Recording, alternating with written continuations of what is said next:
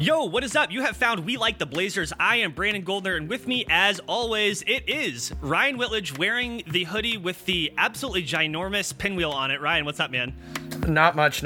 If you hear any weird noises behind me, I'm literally sitting about 2.5 feet away from my air conditioner, and I love you all, and I want to give you good audio, but Brandon has already told me that nothing will make me sound better, so I don't care. You get to hear an awkward hum every 10 minutes now.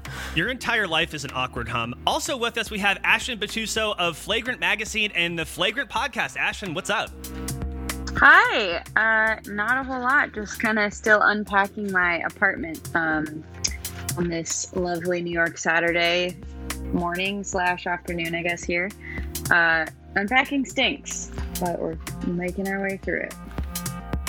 I've been in this apartment for 5.5 years. There are two closets where if you go in, there are still boxes that have yet to be unpacked.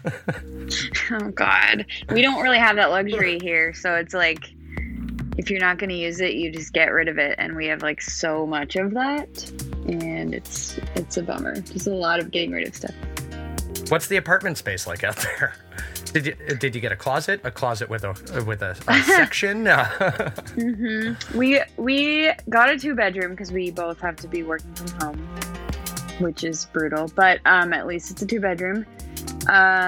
It's very limited closet space, so it's very different from our apartment in Portland, which was pretty spacious and had an extra bathroom and had all the closets you could need and all this stuff. And so it's a lot of, we brought everything basically. We got rid of some stuff, but we brought most of our stuff. And now we're why did we do that?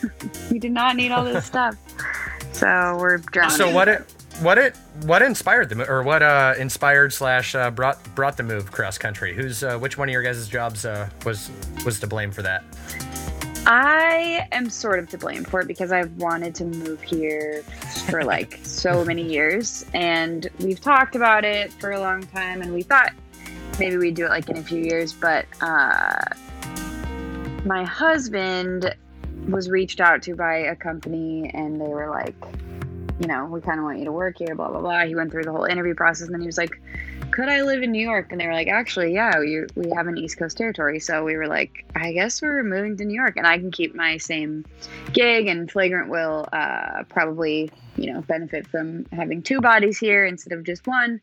So, yeah, a lot of factors. Nice. That's pretty amazing.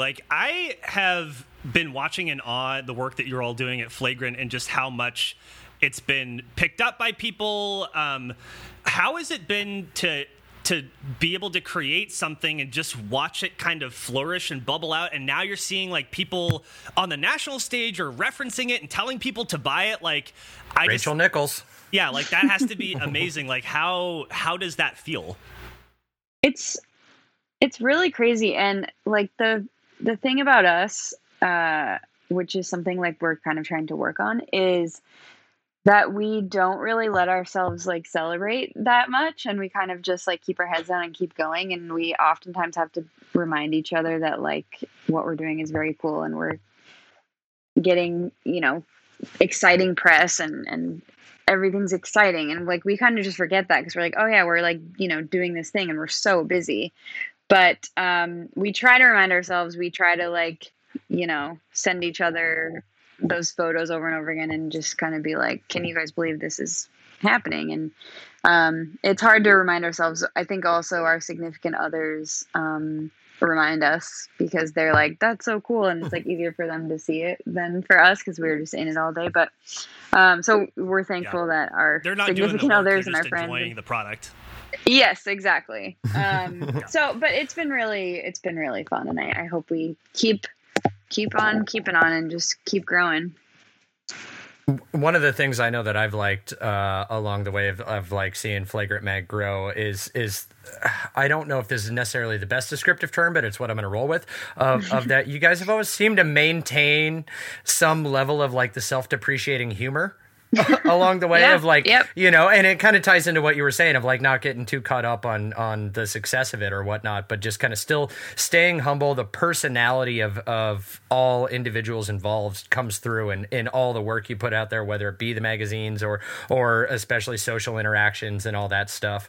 One quick caveat, I would like to raise my hand. I am the one that started the trend on Blazer Tag of every time there's a flagrant foul Yes. of saying, was that a flagrant, and tagging you guys. And so I'm glad that took off. So that is my one like tiny iota of a contribution. Well, that's a huge contribution because that's one of our favorite things that people tag us whenever there's a flagrant foul. I wanted that one on Jokic back when Denver was still playing or whatnot. I wasn't even watching the game or whatnot, and then I remember seeing on the Flagrant Mag social it be like, hey, nobody's gonna tag us, and I just popped in. I'm like, sorry, I wasn't watching, and whoever was running it that night was like, we were worried because you're consistent. Yes, yeah, we fully appreciate that. We try to maintain that sort of voice that feels true to ourselves because it's so easy for brands to be like so brandy on Twitter and on social pages, and that's not really our jam. So we kind of just try to be ourselves on there, and I'm glad it resonates with some people. One quick question I have, because on a very, very, very, very, very smaller scale or whatnot, do you guys have just one person that runs your social, or do you guys kind of all access it and hop on whenever you so see fit or whatnot? We have a social manager, Sierra, but sometimes we'll hop on the ones and twos and just kind of fire a tweet off. But yeah, most of it is Sierra, the work of Sierra, and I follow her at, actually, I don't know. I can never remember her at because it's like at Sierra Mountains, right? At Sierra Mountains. But I feel like there's an underscore. Is there not? Is there? There probably is. I hate the random underscores. It throws everything off. I know. I have one in mind. Actually, we talked about that on the podcast one time because apparently it like means you're broke if you have an underscore, and I was like, yes, Looks that's like it's Sierra actually Mountains. just. Yep. Yep. So I've always found that interesting because over on my other podcast, on the Blazer Tag podcast, and to some degree with both me and Brandon having access to the Blazers Twitter handle, it's always weird because like if you're the one running it and like 99.7% of the tweets that come from Blazer Tag or whatnot are me, but it's always I always find it so hard that you have to remember that you're speaking for an entire group. Yeah. Because I'm a member of a 3-person. So it's like there are opinions and thoughts and things that I want to fire off like during games or during stuff that comes up in off season and whatnot where I'm like, hey, so this is, but do the other guys that are associated with this are no, that's not their thought, that's not their feeling, and you have to hold it back. I've always found that to be a very weird aspect of like the social interactions for things like, you know, Flagrant Mag, or like I said, on a very minuscule scale comparatively, Blazer Tag, or We Like the Blazers. Yeah, I think that the sort of like benefit that we have from that is like, I think when you're more specifically tied to a team, you like, you know, feel the need to comment on certain things and kind of take on different things, and then you might all have a spectrum of opinions, right? But for us, it's sort of like we don't really have to, you know, like we're not going to see Flagrant like tweeting about Chauncey probably, although we probably do all have the same opinion on that. All the Flagrant members probably have the same opinion on that, but you know, I think like when you're dissecting like the inner workings of a team constantly, it's like there's going to be like more varied personalities and opinions going into all of that, and that's definitely a challenge. But I don't think we face that probably as much as you guys do. Yeah, I wanted to ask about the production part of actually making a print magazine, because, I mean, we talked about it earlier. It's like your significant others can maybe have energy for pumping you up about it because they're not in it doing the work. When you think about creating a magazine, you have the layout and the art. You got to get it formatted. You have writing. And you have the whole process of laying stuff out. And I know I used to work at a quarterly magazine. It was like a weird little thing in Corvallis, like a financial literacy magazine for teenagers, which is just kind of a weird concept. But I remember like writing a story and they wanted to cut one of the paragraphs out, but that meant it had to go back to the layout people. They had to change all the art and like it was a huge pain in the ass. Like, Yeah. how much time does it really take? Like, can you help us understand how much time it does take to actually lay one of those things out? Because I imagine it's got to be a ton of work. Oh man, the layout process takes months. Yeah, we're on our third issue now where we feel like we're getting into the swing of things in terms of like how processes should go, because it's also somewhat of like a challenge to be creating art and writing the articles at the same time, because like you said, when the article changes, everything has to change based on that. But the articles take longer than the art typically. So it's like you want to get a head start and get the art done, but like the articles aren't done. And then it's just like a whole thing. So that part takes months. That's probably the bulk of it, to be honest. Do you guys have set, timeline goals for when you release? I know there was kind of that big gap between the, your first volume and the second volume. Do you guys kind of set a timeline of like, hey, do we want to do this like one issue a quarter, or is it just kind of like, all right, well, this is done now. I think this can't get any better, so we'll just send this out? We went into it with the hope to be biannual, because we figured quarterly was like just too much for us, since we all have real jobs. I call them real jobs, and Bethany, our creative director, always gets mad at me when I say real jobs. But we kind of realized like, that's not that realistic for us. So when the pandemic hit, that like really slowed down that process. But that one was supposed to be like, around 6 months or so to finish, and it was much slower. This next issue will be a much quicker turnaround than what we typically do. And we're excited about that. We're excited to be moving steadily along, and we're thinking that this one will be out in September. So it's nice. Hopefully a little bit sooner than usual. Yeah. That's awesome. I highly encourage people to check out your magazine and the podcast. If you go to flagrantmag.com, you can check out both of those there, and check out the podcast in any pod feeder podcast app. What are we calling it nowadays? I don't know. Wherever you find podcasts, you will find it there. Podcatcher or whatnot. Yeah, I don't know. Podcatcher. That's... I never realized until this last year of where I had to switch hosting companies exactly how many different like podcast catching services there are. I don't know. I use two. I'm an Android guy, so it's like I have Google Podcasts and Spotify. If I can't find it on one, I can find it on the other. But there's like, I think I'm still waiting on like 15 different like applications to like Pocket Cast or whatever the hell they're all freaking called. Box. Yeah. I feel like there's a big push to get people on Apple Podcasts, and it's kind of annoying because like I used to have an iPhone and now I don't, so I have an Android device. It's like I can't use that. So, welcome to the dark side, my friend. Yeah, we've looked into the analytics of our pod, and most people are listening on app, like staggering number on Apple, not as much on Spotify, which we've found interesting. Because I listen to podcasts on Spotify, but I have a weird behind the curtain question. So which hosting service does everybody here use? Blazertag? I use Transistor. I use Red Circle. Yeah, we use Red Circle too. Okay, I may need to switch over to that because according to Transistor, in 4 years I have 5 subscribers and 7 downloads. Sounds about right.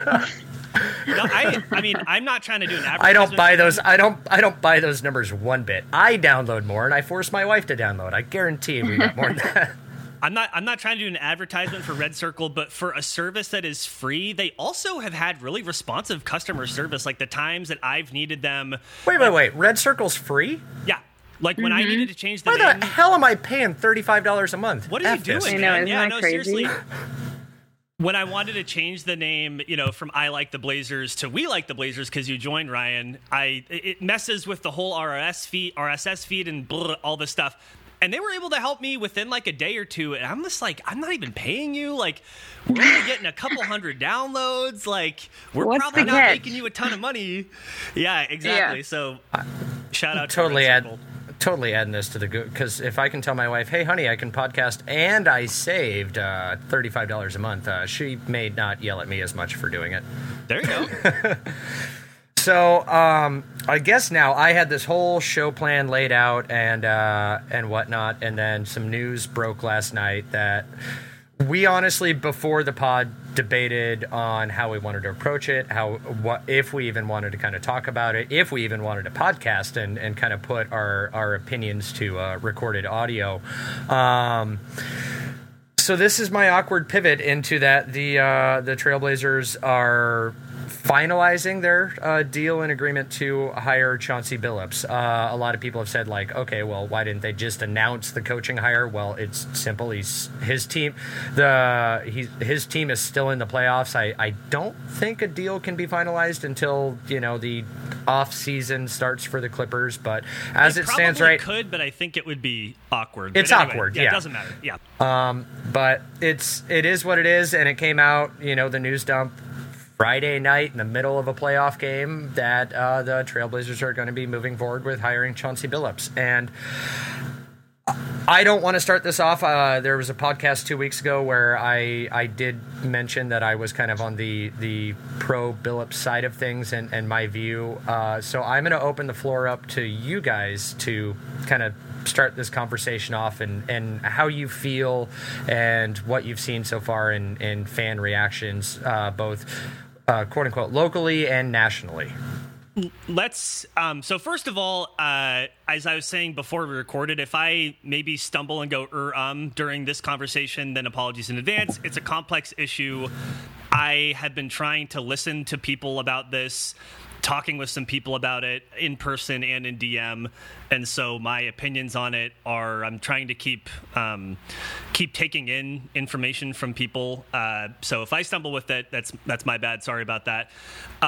I did want to ask, Ashton, you'd mentioned earlier when you were talking about kind of the brand of Flagrant's Twitter account, that you all had the same feeling about this coaching hire and this decision, and maybe just wanted to kick it to you.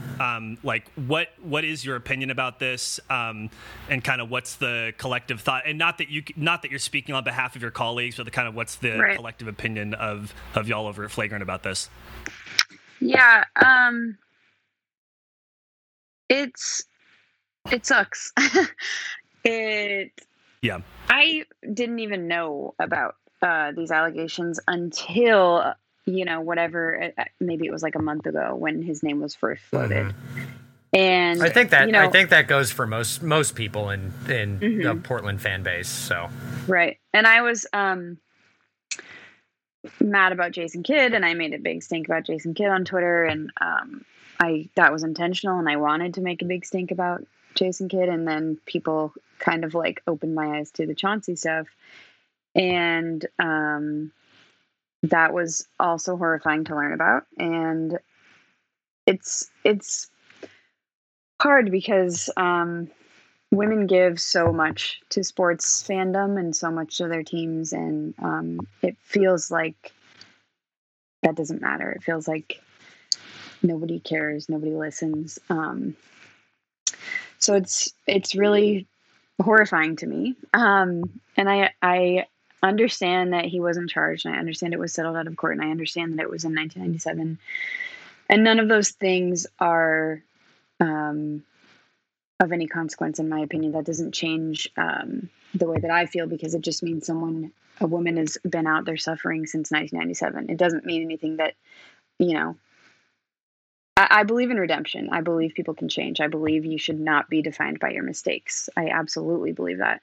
I also believe there has been nothing done publicly to show on Chauncey's behalf that he has earned redemption or is remorseful or has sought out any kind of help, or I don't think he's put in any work publicly, and that's what really gets to me, because I was DMing with someone earlier today about Kobe, and they said, what's the difference between this and Kobe? You guys all forgave Kobe, which I didn't forgive Kobe, but I understand what they're saying, because I feel like Kobe did so much after it had happened to try and kind of make things right as much as he could, and I'm not canonizing Kobe by any means, but his apology was very public. He basically said, yes, I did it, and I'm sorry, just didn't know I was doing it, or whatever the thing, I don't remember the exact quote, but like, there's been none of that on behalf of Chauncey's team or anything, or, he hasn't done anything like that. And it's like, when you're in the public eye and this happens publicly, you owe it to people to talk about it publicly then.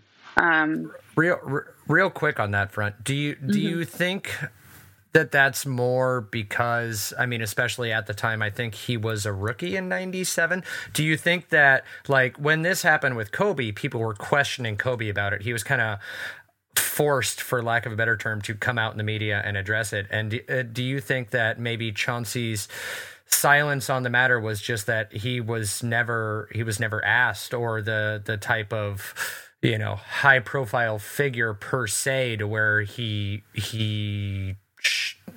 felt like he needed to come out? I don't know if that matters. And talk about. It's a curiosity of mine. In all honesty, I mean, I just spitballing here. Sorry. Yeah. I would, if I did something horrific like that, I would be probably mortified for the rest of my life, and I would intentionally feel so fucking horrible sorry for cursing. Let him fly. We'll hit that explicit button. Don't worry. Yeah. That I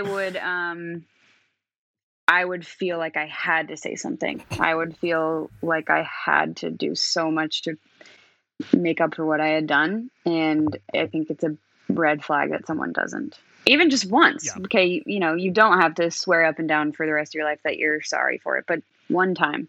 Do it one time, And in that regard, I guarantee that all of this is going to come up in the introductory press conference and all that. And Jason Quick just did a mailbag edition on The Athletic a couple days ago, in which he actually asked Olshey about it, and Olshey was just like, oh, well, we're not talking about proposed candidates, blah, blah, blah. Just completely like kick the can down the road.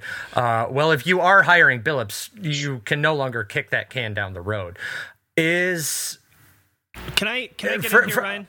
Hold on real quick. For me, I view that the team's response and Billups' response, like in this case, you cannot just say, well, that was 20 years ago, I don't feel as though I need to rehash the past. Like, that is like the death nail for absolutely anything dealing with this. But is there anything that the organization could say, or that Billups could say when asked about this, that, for lack of a better term, just kind of makes you feel a bit better about the hire?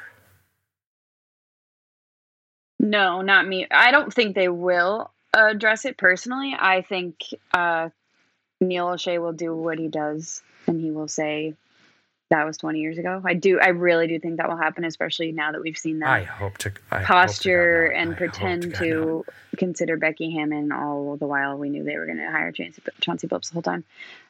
So I'm not putting anything past anyone, and I see a world where we don't discuss it. And I my hopes are sort of dashed. But Brandon, what do you think? Sorry. No, something, Ashton, you said a little bit earlier about how the victims of abuse carry that with them forever, right? Mm-hmm. And I think it's important that when people think about trauma, when something traumatic has happened, that affects you forever. And it can come up for you at unexpected times. There are certainly ways you can process it and deal with it, and maybe have it not hurt as much or affect you as much, but you carry that with you forever. And so I'm really I get angry when I see people who pull the it happened 20 years ago thing, because, to your point, the experience of that woman that will follow her forever. It impacts herself, the people around her, and that, I think, is really, really important to lift up and to center.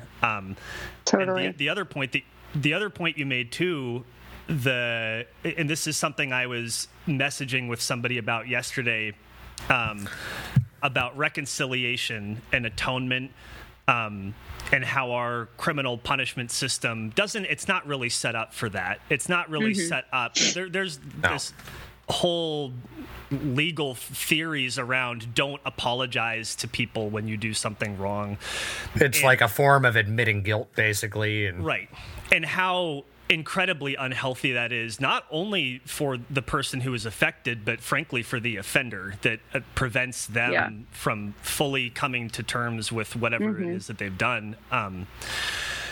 So I have no sage insight about that. I just wanted to say those things. So that's Yeah, it's that's an interesting point. Of course it's normal to not trust our legal system to any extent, and I think probably all of us understand that. And so I think that's like a big part of it too, is like sometimes it does matter that someone wasn't sentenced. I feel like in this seems like such a credible allegation. There's so many people that she talked to right after, and physical damage to several parts of her body due to penetration. Like, I mean, it's not only, to be like quite frank, most women I know have been in dicey situations where men have crossed a line. And that's, I'm not exaggerating. It's most women have been in that situation, right? Not necessarily rape, but this was like a violent act, like, you know, whereas something, and I'm not excusing the things that Kobe or any other abusers have done, but like Kobe, there weren't signs of like a struggle and damage. And I don't think it, you know, I might be wrong on that, but I'm pretty sure. This is like violent behavior. And that's like extra troubling, because it's like, I could easily like get over the fact that a man didn't quite get consent or was weird about things. And, you know, if he's sorry about that, whatever, like that's happened so many times with so many people I know. And there is an argument to be had for redemption in those cases. But this is just like so much more intense than that too. It's like, this is like what they show on TV, right? Like, this is like how they depict rape on TV. And that's like, it's just brutal. So anyways.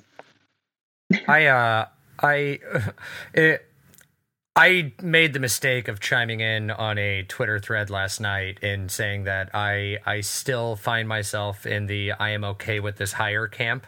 And Twitter needs more characters, because I probably should have typed out, 3.5 chapters worth of a book to try to explain my reasoning behind it. For a while, I just kind of ventured away from the thread because I was getting roasted. One of the things that like I had put in there is, like I'm an only child of a single mom. I've seen abuse done to her throughout her life when she was still alive. I've seen that kind of stuff. When this all first came up, the Billups and kids stuff, I was talking to my wife about it. She's a very hardcore sports fan. So she's in the know on a lot of this stuff. And we kind of sat down and talked for a couple hours, and I just randomly threw out the statement of like, I talked to my wife about it. And then I got all the backlash of, well, your wife is obviously wrong. Your wife is obviously an idiot. And I'm like, wait. So while we're sitting here trying to, defend and talk about that, this honoring of women and whatnot, you're taking this time to then put another one down. That one just got lost on me completely. I don't know. For me, it's like, I mean, if I want to get personal here, like me myself, I have been sexually assaulted and sexually abused at a previous time in my life. And so I will at least say, like, I do understand that I'm a man talking about this situation, but in that regard, like, I'm not oblivious to how this makes a victim feel. And that's just kind of when I give my opinions. And if you listened back to that episode of a couple weeks ago, I am speaking from that place of understanding. I'm not saying that I'm trying to convince anyone to have my opinion or be okay or whatnot. Everyone's allowed to have their own take. If you don't want to be a fan of this team anymore, that is well within your right. If you want refund on season tickets, that is well within your right. The thing that I don't necessarily like coming out of this is now everyone is attacking each other about this kind of stuff. And I think that is I mean, that's, in my view, a reflection of a bunch of people trying to struggle through something that is complicated and very, very important. And Ryan, just so I may not agree with you on everything or on this, but I know that you're a thoughtful person. I know that you think about this kind of stuff, as I think all three of us do. And when we're thinking about this specifically, to me anyway, it's a bunch of different stuff that's all kind of woven together. It's gender issues, race issues, our incarceration system, it's power, it's how trauma, like how that can be triggering for people when abusers are given power and visibility. It has to do with cultural issues, and all of this stuff weaves together. And I don't think that this conversation is particularly well suited for Twitter for a lot of different reasons. Are there any conversations particularly well suited for Twitter? Like serious societal conversations? I don't think there are. I think that if I were to say anything, I hope that people who are listening are also asking people that they're listening, that they're willing to have their mind change, and that I hope that they don't just latch on to the first thing they think and just stick with it and defend it until the end, because that's really frustrating. Again, when I see people who say it was so long ago or it doesn't matter, it makes my blood boil, and it's really Yeah, I completely agree with that. And one of the little kind of nuanced points I want to make is that, because I saw some of this too, is no, I was not on board with the Jason Kidd thing, because I'm going to keep referencing it. 58-minute mark of that pod a couple weeks ago with my initial thoughts on this. As Ashton, you would reference, there is something to, rehabilitation and kind of like showing a character growth or whatnot. Jason Kidd did none of that. None of that. Like, that man just flaunted all of his shit, right? He's like, I don't care, I'm better than this, whatever. That's the same kind of reason, Ben Roethlisberger kind of stuff, Tyreek Hill. Those are the kind of, I'm not going to forgive that. Those things are absolutely despicable. So I want the nuance and perspective, at least on this conversation, to be like, hey, just because you maybe don't have the same opinion as everybody else with this Chauncey Billups topic, please don't lump all those things into that same category. And maybe your thoughts and opinion on that stuff, Ashton? Yeah, I think everything we should come at everything with a nuanced take, because things are never just black and white. And so that's hard to do on Twitter, I think, for a lot of people. But I think taking time to have conversations is really important. And I've been talking to some people in DMs today, because that's like a much more, thoughtful way to facilitate a conversation about this, because no one feels like they're being attacked and they're like have to posture online or have to do any kind of, they can kind of be more true to what they feel, and it's easier to listen, I think. So I encourage people to do those kinds of things in the DMs, because I think that's just a better place to do it. That's what I've been doing today. But yeah, like we're saying, things aren't black and white, of course. I am a Chiefs fan. You mentioned Tyreek Hill. I'm a Chiefs fan, and I have to grapple with that oftentimes. I do not support Tyreek Hill. I do not cheer for Tyreek Hill. I sometimes hope he does not catch the ball. I sometimes wish he was not as fast as he was. And I will do the same now. I won't judge anyone who stays a fan or isn't a fan any longer, but there will also be something that I have to tell myself, is that there are also people in the organization that are good people. And I think it's okay to be excited for them. But I will personally not be super excited about the Chauncey hire when it officially goes through. And real quick, we can kind of end this conversation on this note, and then take a quick break and then be right back, kind of close out this pod. But anybody who is now kind of inspired or is now reading up on these kind of things and whatnot. A very good charity that I recommend people go and check out. It's nwcave.org. That's the National Women's Coalition Against Violence and Exploitation. They do absolutely fantastic work, a lot of stuff with women's shelters, and helping people escape abusive relationships or provide legal services for those that find themselves in these kind of situations where they need a legal representation in order to get justice for themselves. So again, that's the nwcave.org. And also, if you're listening to this and are in an abusive relationship, whether you be man or woman, I very much recommend that you reach out to, you know, your local domestic abuse hotline, a friend, and there's help out there if you need it. There's support, and especially in this area of the Pacific Northwest. But just kind of, unless anybody else has anything to say, kind of we can bookmark this Billups discussion, take a quick break, and then come right back. Sounds good. All right.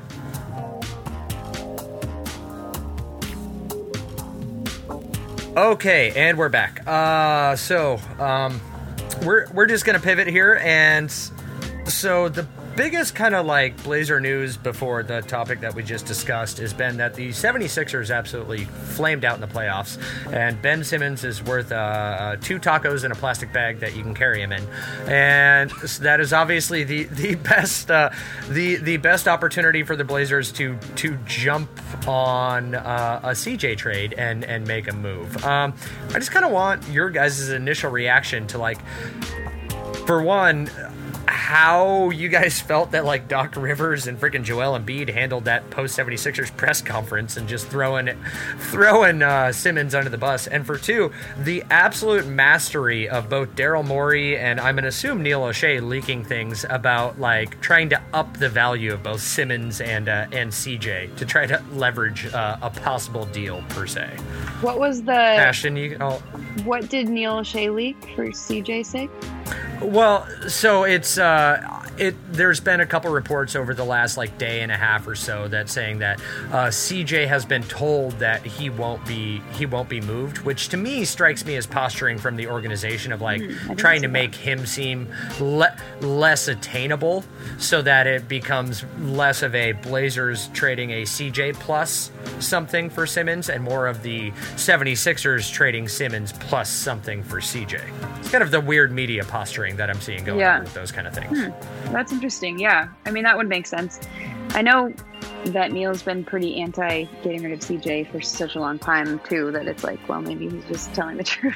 But yeah, that is interesting. I think everyone's being a little too brutal to Ben Simmons, but that's just my, like, you know, sensitive soul coming into it. I think we're in like a team mom kind of protective vibes. Not really. I just, like, it's really the way that we treat people really weighs on me. So I just feel like because they're athletes, we think we can comment and say whatever we want, and they're still people and they still see those things, and it's funny to joke about those kinds of things, and I certainly do. But man, the Twitter was a brutal place to be that night and then the next day. And then also, like, you know, Ben Simmons had to deal with Twitter and then also had to deal with Doc Rivers not supporting him either. And it's like, man, I bet it would just be horrible. I worry about his mental health, like, due to that. I would feel like absolute garbage after that.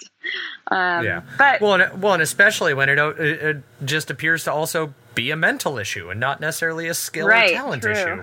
Yeah. Let's mindfuck the guy who's already mindfucked. Yeah, that's an interesting way to put it. I hadn't even, like, really thought about that, but you're right. Yeah, it's a tough thing. It's a weird thing. It's I don't know. Would you guys be interested in a trade involving those two? In a heartbeat. In a freaking heartbeat. Yeah, I mean, it's funny because there's a balance between what they call, like, adjusting your priors, which is whatever opinion you have, letting new information change that opinion. A balance between that's not allowed. Not allowed. It has to be allowed. There's a balance between doing that and then being a prisoner of the moment and kind of oversampling the most recent sample. I feel like that's what's happening with Ben Simmons. Like, he had this not great playoff series, and now all of a sudden his value is just so low. Like, if you had told me like a couple months ago that we could potentially trade CJ for Ben Simmons, I'd be like, no way. Like 2 weeks ago, you would have done that. Right. And I think that, like, so for me, yeah, like, I would definitely do that deal. I get that it wouldn't be the cleanest fit because Ben Simmons is not a great shooter, but if you imagine Jusuf Nurkic taking more threes, maybe facilitating from the elbow more, then you have Dame can shoot if you re-sign Powell, and then you have Robert Covington out there as a threat.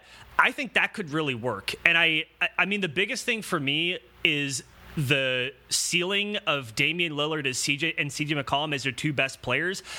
I just don't think it's very difficult for me to see that core being a title contending team. So when something like a trade for Ben Simmons is floated, I am super on board with that personally. I have years and years of tape on the Dame and CJ experience.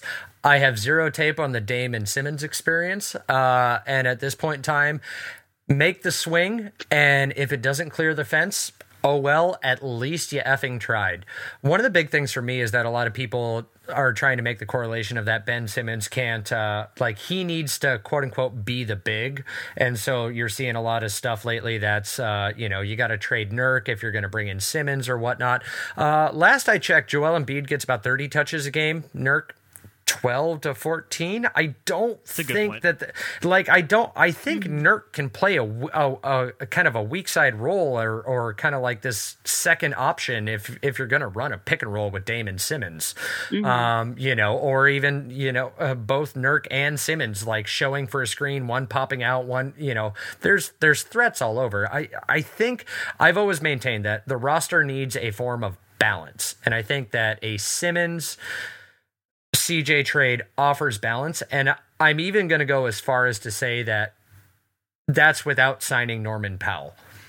But that also depends solely on how you feel about Anthony Simons and if he could possibly step up into the two guard spot. Oh, you're shaking your head. Are you anti-Ant? Of course not. I'm not anti anyone on the Blazers. I'm not anti CJ. I love CJ as well. I just don't think Ant is the answer that Neil O'Shea thinks he is. But, well, he's also not that point guard that Neil O'Shea thinks he is. Yeah, that's true. I think above anything else, the Blazers have always found a way to at least make the playoffs interesting, or at least like overcome whatever expectations were set out for them. This year felt completely different and flat. And it felt like the one thing that we always have, whether we have defense or not, whether we have shooters or not, is we have heart. And it felt like we didn't even have that this year. And that's like, what do we have if not heart, right? Yeah. It almost feels like any kind of change. Dame just now. Yeah. It feels like any kind of change, not any kind of change, but a change, possibly CJ for Ben Simmons, could be a positive thing because we got to shake things up. To your point about overachieving, my understanding is the Blazers have overachieved their Vegas odds almost every single year of the Damian Lillard era. Right. And by the way, I think only 1 year they have not. Yeah. By the way, I think part of that credit goes to Coach Stotts, who is no longer the coach. Mm-hmm. But I think what that says... Hold on, real quick aside. Super sad. We all thought he was getting the Pacers job, right? Oh, yeah. Yeah, I did. Yeah. It does suck. Neil, hire him. He'll get something. But I do think that because of that, to your point, Ashton, about the Blazers overachieving, I think because of that, I think that it is more likely than not that we have seen the ceiling of what a Dame and CJ combination can achieve. In my view, in order for the team to be better with those two as your best players, you need the absolute perfect pieces around them, and that just doesn't seem likely. So... Mm-hmm. Rocco is a great team defender. What this team is missing is an absolute on-ball stopper. Yeah. I could give 3 flying Fs about the offense. I think it operates efficiently enough. I think Dame is enough of a threat. Rocco's a good, second or third option. If Norman Powell comes back, then I am perfectly fine if you want to put Ben Simmons in, and then you have Nurk as kind of like this pivot point anchor of a defense. Rocco as probably one of the league's best help defenders, and Ben Simmons, who has been, second just this year in Defensive Player of the Year as a great on-ball defender. If you're gonna basically give me an Al-Farouq Aminu again, that is on a all-star level playing field, I'll take it. Mm-hmm. Yeah, and I think we might benefit from having someone who doesn't want to shoot as much. Like we have so many. So you're on my anti-Carmelo train? Yes. No, I'm not anti anyone. I said that. But yeah, we just have too many people that want to shoot the ball, and it's just like we just need some. I don't want to call them selfish players because they're not. I genuinely don't think they're being selfish, but they just love shooting and they just don't stop. And Ben Simmons maybe would fix that problem.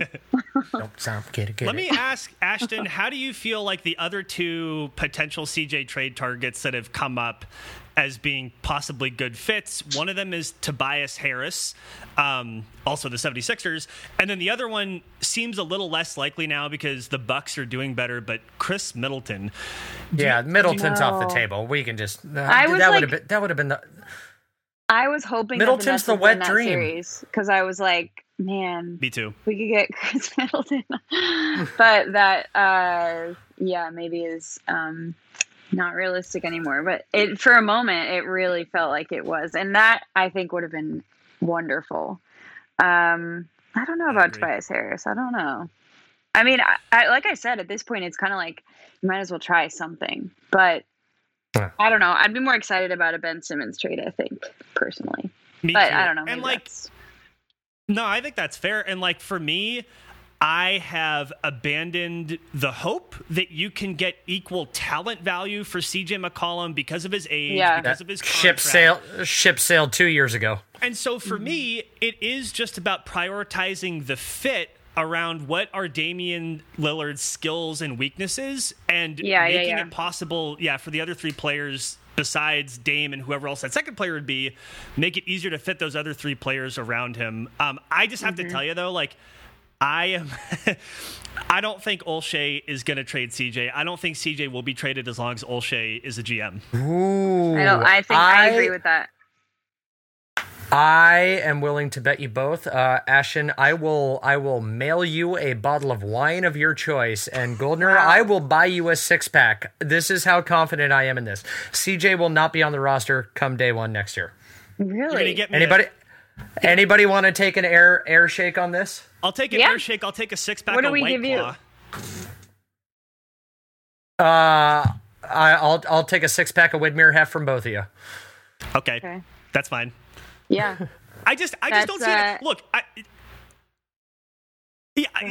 my thing is Olshey, he came into the Damian Lillard draft with the Blazers already having done a ton of scout work on Dame. I don't think Damian Lillard was fully Olshey's pick.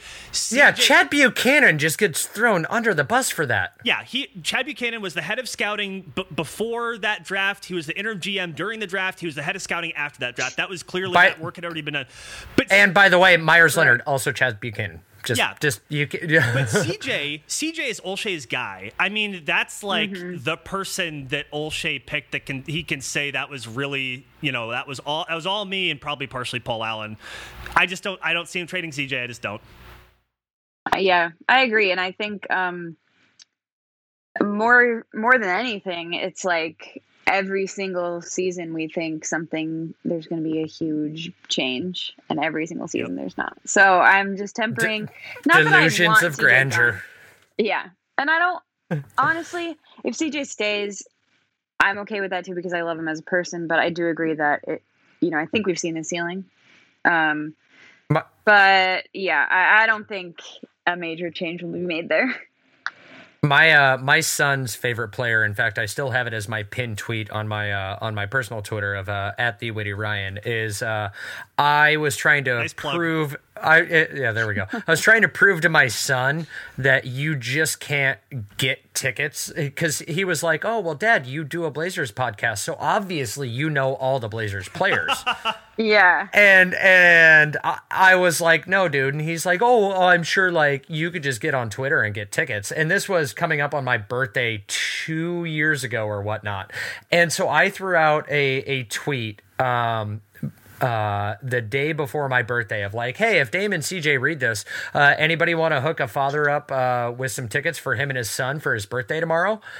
Mm-hmm. CJ responded immediately, and he's like, "Dude, I got you. Give me the names. DM them to me." And so we actually got the family pass section from CJ, and then CJ on Twitter reached out to us. He's like, "Hey guys, don't leave. I'm going to hang with you guys after the game." And so I have a picture of my son with his face painted in Blazers gear, CJ's arm around him at half court at Moda after that game. And CJ hung out and talked with us for like 20-30 minutes or whatnot. And so my son's favorite player is CJ. And so like he I don't allow him to have like social media or anything, but like he heard something on the radio when we were driving the other day. He's like, "They want to trade CJ?" Oh. I'm a Raptors fan because dinosaurs are well, he didn't say fucking, but dinosaurs are awesome. But that was how I heard it in my head, and I was like, He's still on the team. He's like, they get rid of CJ. I'm a fan of whatever team CJ goes to, or the Raptors. Yeah. Yeah, I know. I feel that. I love players. So when players go, I mean, we lost Gary Trent, it was like my heart is gone. When we lose Derrick Jones, that was my son's second favorite player, Gary Trent. Yeah. I think it's important, too. It's like the reason why a lot of people like me would like to see CJ traded for someone else.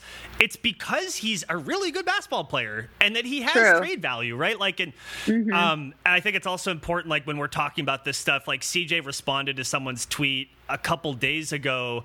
It was actually consummate professional. It was actually David McKay, who used to be long ago was actually my editor at Rip City Project, and then was at Blazers Edge when I was there. And so players read that stuff, right? Like they read the trade packages around. So I would just say, like, as much as we are spitting out trade ideas, just be mindful that the players read it and like just be a human about it. Like, don't be a jerk. I think that's probably pretty good rule for all things. Yes, yeah, that's a good rule to just kind of live by. But yeah, I know that is a big part of it too, because it's like their whole life is uprooted, you know, when they have to go somewhere else, and that's a huge change. And who knows if they want? I mean, you know, they also know that they're not dumb. They know that that's part of it. But yeah, being sensitive about that kind of stuff is important to me too, because it's like, you know, we're all just trying to survive. Yeah. On that note, let's wrap this up. Ashton, let us know where we can find you, Flagrant Mag, all that fun stuff, and then Brandon, take us out of here. You can find Flagrant Mag at Flagrant Mag on Twitter and on Instagram, and you can purchase Flagrant Mag at flagrantmag.com.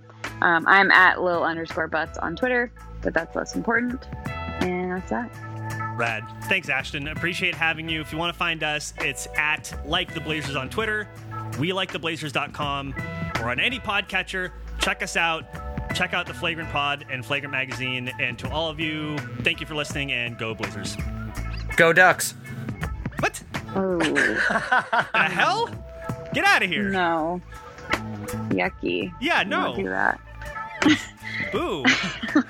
As someone who grew up in Corvallis, went to Oregon State. How dare you? I immediately hit stop recording as soon as I hit go touch. Oh, no, this is going in. I'm still recording Skype, and I am putting this in there. So, yeah that's what you get.